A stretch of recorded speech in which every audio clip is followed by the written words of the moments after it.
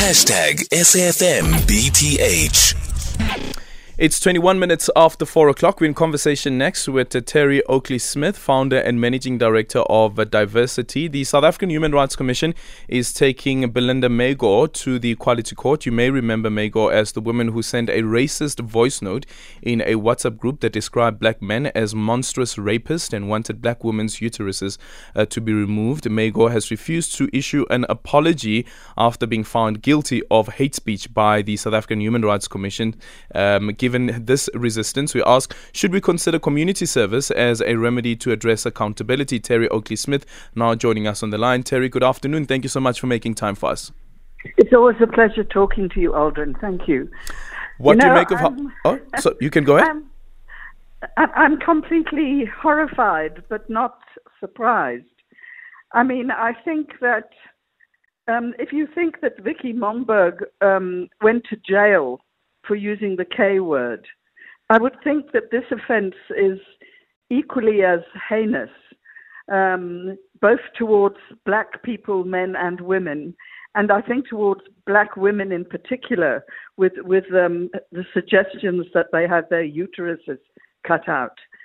So, I mean, I just wish that this woman would actually have to go before court and be sentenced to a jail term. I don't think community service would suffice. I can't imagine what kind of community service she could even do that would be helpful or appropriate. And she seems to be way beyond in a position for some sort of re-education.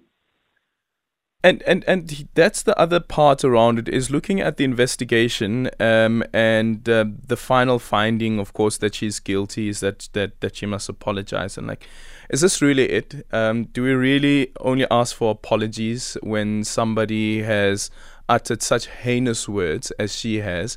And as you also just said now, Terry, looking at the graphic,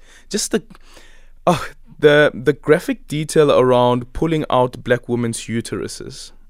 I know, and also in the same post, she also compared black people to animals, saying that even animals were better. I mean, but I was thinking a lot about this today, Aldrin. I think in some ways it goes back to our failure to deal with apartheid. I mean, we had the Truth and Reconciliation Commission, but people who had committed atrocious acts were able to stand up, and as long as they apologized, they were let off. And nobody was actually punished. There was no Nuremberg in South Africa. And in a way, I think that possibly gives rise to people's feelings that, whatever they say or do, there's not going to be any adequate punishment for it. Mm-hmm. Especially as the Prevention of Hate Crimes Bill has not yet finished going through the whole process. It hasn't yet been to the final commission. So, there's no law in place that can actually imprison her. Obviously, the Equality Court can, but she seems to just, cock a finger at the Equality Court. Do you think that such incidents really undermine some of the gains that we have made over the years in terms of our social cohesion? And it almost seems that sometimes our social cohesion is very fragile, and then you have incidents of this nature, and then you find that there are people who actually would defend somebody like Belinda. Yes, I mean, there are people who are defending her. Look, I do think that it's true to say that we have definitely made gains in terms of social cohesion. I mean, I've been working in this area since '93, and certainly there have been gains. Have there been enough gains? No. Are there still people who are racist? Yes. And I think until we have laws that adequately punish racism, we're still going to have people, feeling free to say the kind of terrible things that Belinda Magor has said.